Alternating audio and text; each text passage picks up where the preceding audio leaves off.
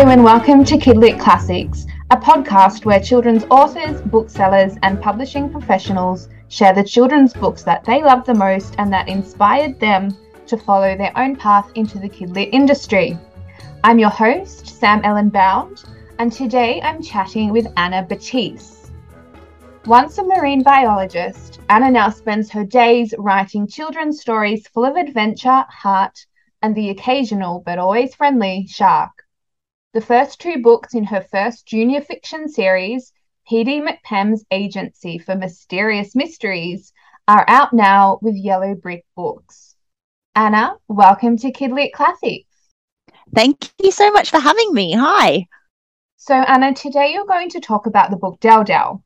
Del Del is a YA psychological thriller written by Australian author Victor Kelleher, published in 1992. It was nominated for a Ditmar Award and shortlisted for the Carnegie Medal. Anna, I love that you chose this book because this was one of my favourite books as a teenager, and Victor Kelleher was one of my most borrowed authors from the library. So I'm delighted to meet another fan. I was so excited when I heard that. Yeah, he's amazing. I know. So we're going to talk a lot about him and his beautiful book today, and hopefully get some more people reading him, which will be great. Brilliant. So first things first, please share with us the opening line of Del Del. It is a great opening line. It's spring, the wrong time of year again. And wrong in so many ways, as we will. Yes. Actually, yes, as we very quickly learn, yes, how wrong it is. Then a wrong summer and a wrong autumn and a wrong winter, I think. It just keeps going on. Yeah, I know, this poor family. So tell us a little bit more about Del Del. What happens in it?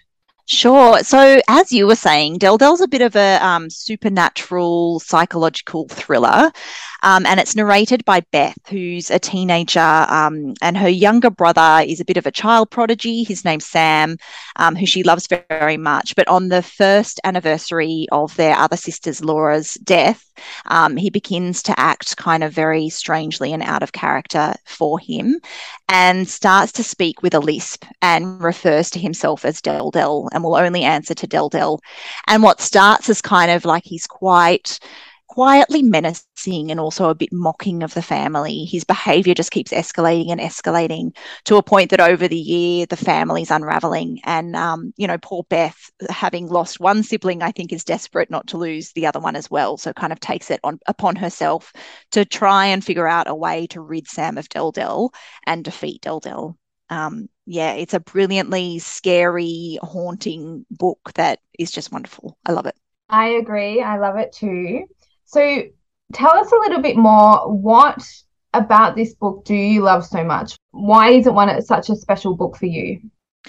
For me, I think what I love about it is I love the scariness of it and the suspense of it and the supernatural. But actually I love kind of books that pretend to be about one thing, but actually they're about something totally different.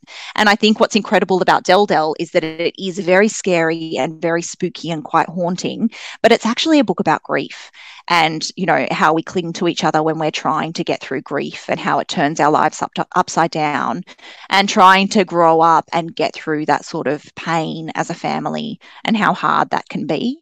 So I think for me, especially now that I look back on it, that's what I love about it, that it sort of explores grief in this really interesting way and mental health and mental illness. And it's, just it's got so much in it that is so fascinating and also scary. I love a scary book. It is so creepy. Actually, when I was a teenager, I used to tell my brother I had an imaginary friend called Del Del. Oh. To freak him out. So that's so mean, but brilliant. So I completely agree, and I do agree as well. It really is so beautiful. Like, I think maybe if I read it for the first time now, I would maybe understand it a bit more. But when we actually realize, what's behind Del Del, reading that as a teen, I remember just, it's the feeling of like being socked in the gut. That was, I think probably that's why it did have an impact on me as well. Just a beautiful and horrifying way to explore grief and mental illness. Absolutely. So what age did you read Dell Dell, and what impact did it have on you? Did you start writing lots of creepy stories or? Yeah, so I think I would have been 11. And now I think that's maybe a little bit young to, to have read it. It's probably why I was so scared, although, no, probably a good age. For me, I learned how to read on Ramona Quimby and so Beverly Cleary and Judy Blume. So I can see a lot of their influence in my writing. But Del Del was the first book that I picked up where I realized that books could be scary and that you could talk about kind of big issues and big themes in a children's book. And it's okay for kids to kind of talk about those issues and to be scary and creepy and to bring in all of these kind of scary things into your story.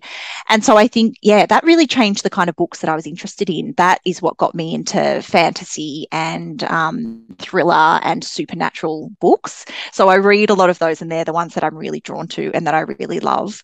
And it's still a book that I go back to as kind of a bit of a comfort read. I remember being at uni and just needing a study break and trawling the aisles until I found the Victor Kelleher section and going through them all. But Del Del was the first one that I picked up because I just loved being so taken away by a story and have it being set in the normal world, but with all of these supernatural kind of happenings in it as well. Yeah, I love that point. That is why it's so effective. It's this very contemporary setting, a suburban family in a suburban setting we'll all recognize, and then just something so awful sort of permeates their daily life.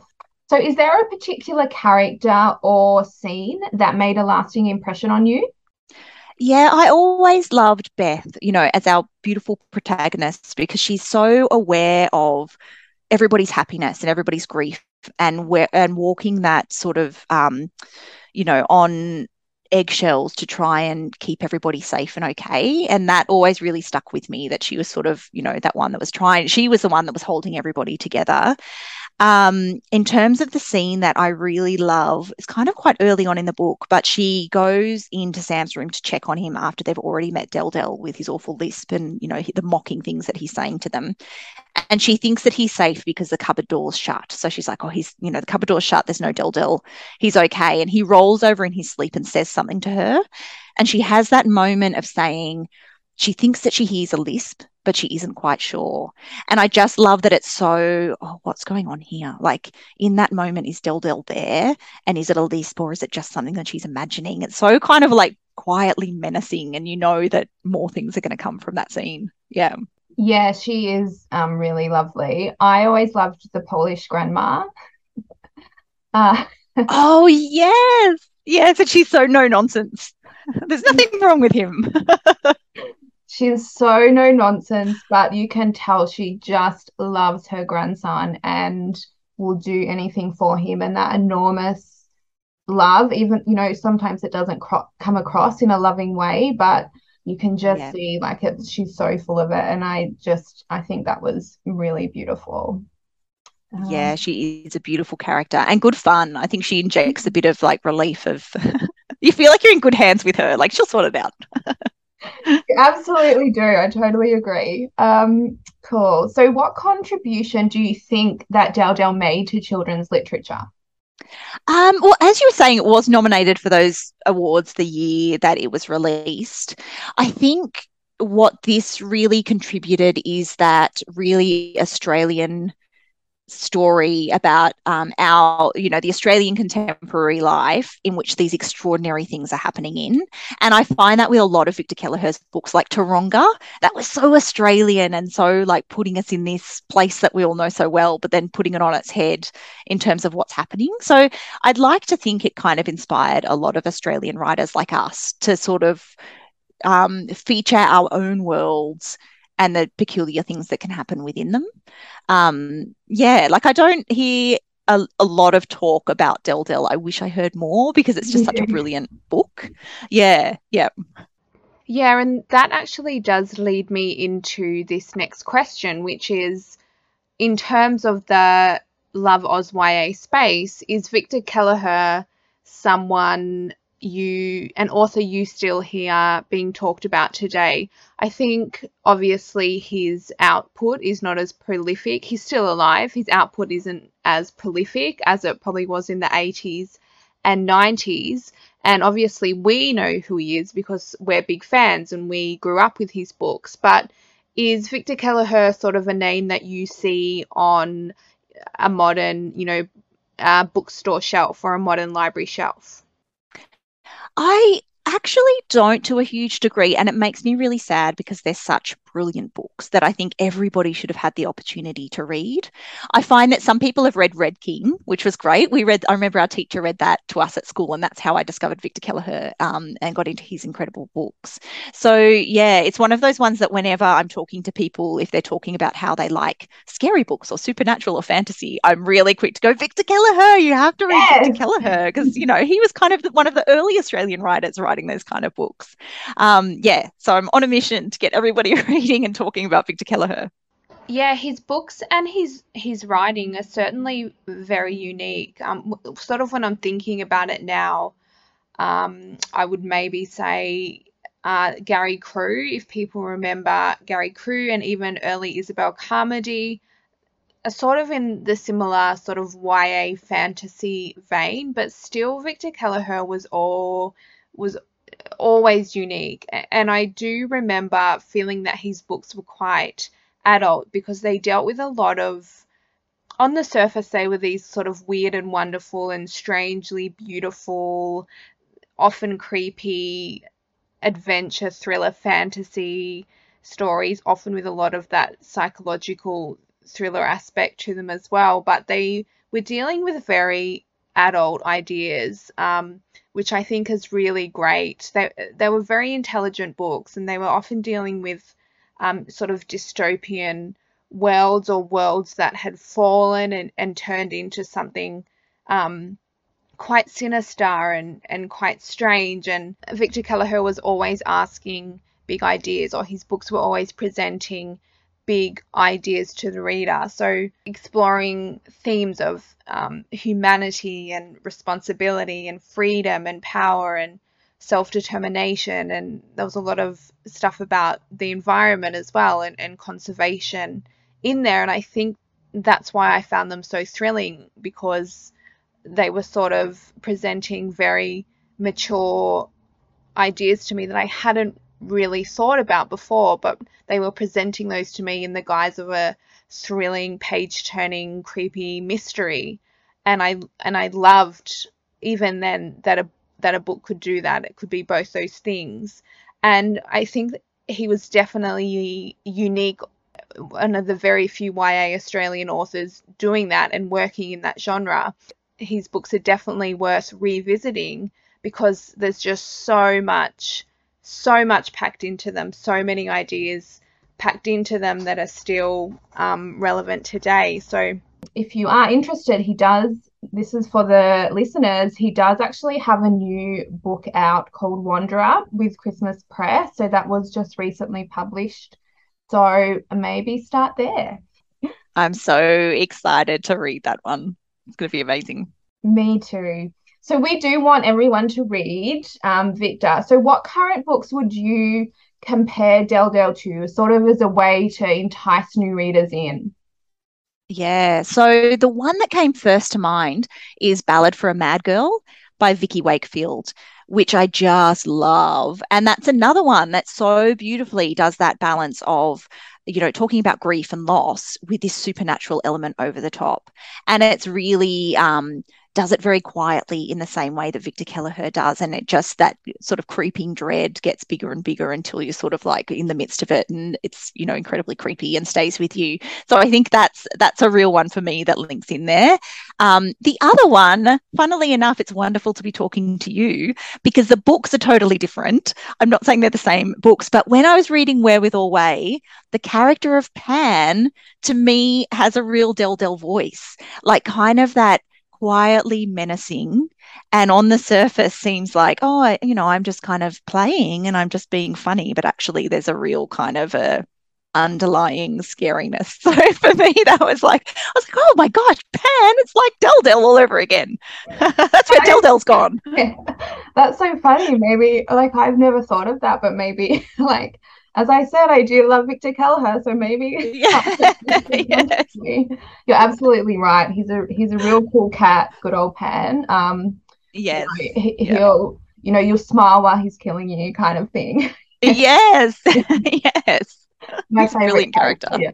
Oh, that's great because he's my favorite character to write.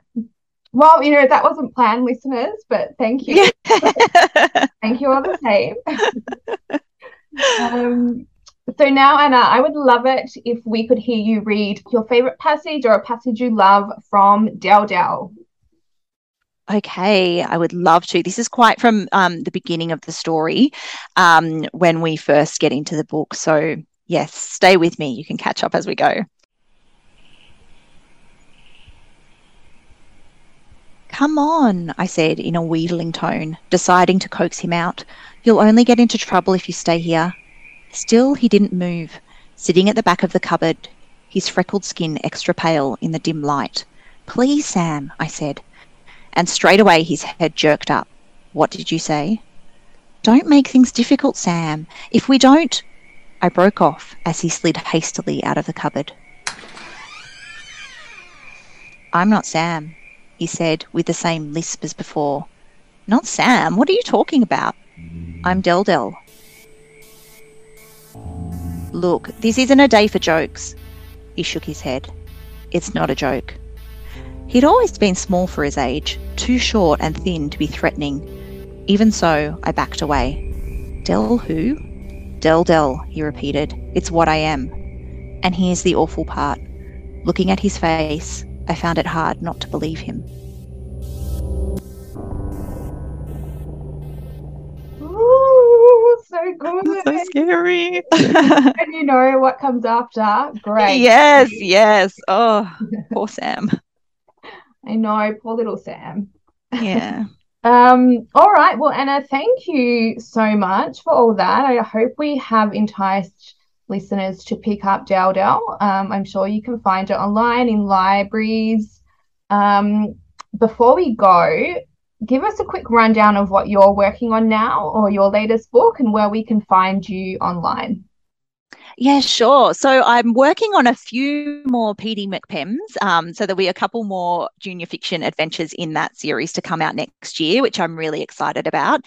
But I was keen to talk about Del Del today. It's inspired me to, I'm writing a middle grade at the moment that kind of has that sort of creepy supernatural vibe, inspired a bit by Del Del and a bit by growing up with my sister. We both loved ballet and loved the Nutcracker, and kind of got to that sibling rivalry age. So I'm writing a bit of a scary middle grade that explores that sibling relationship and what happens when perhaps you wish for something that you immediately regret and have to find a way to undo it.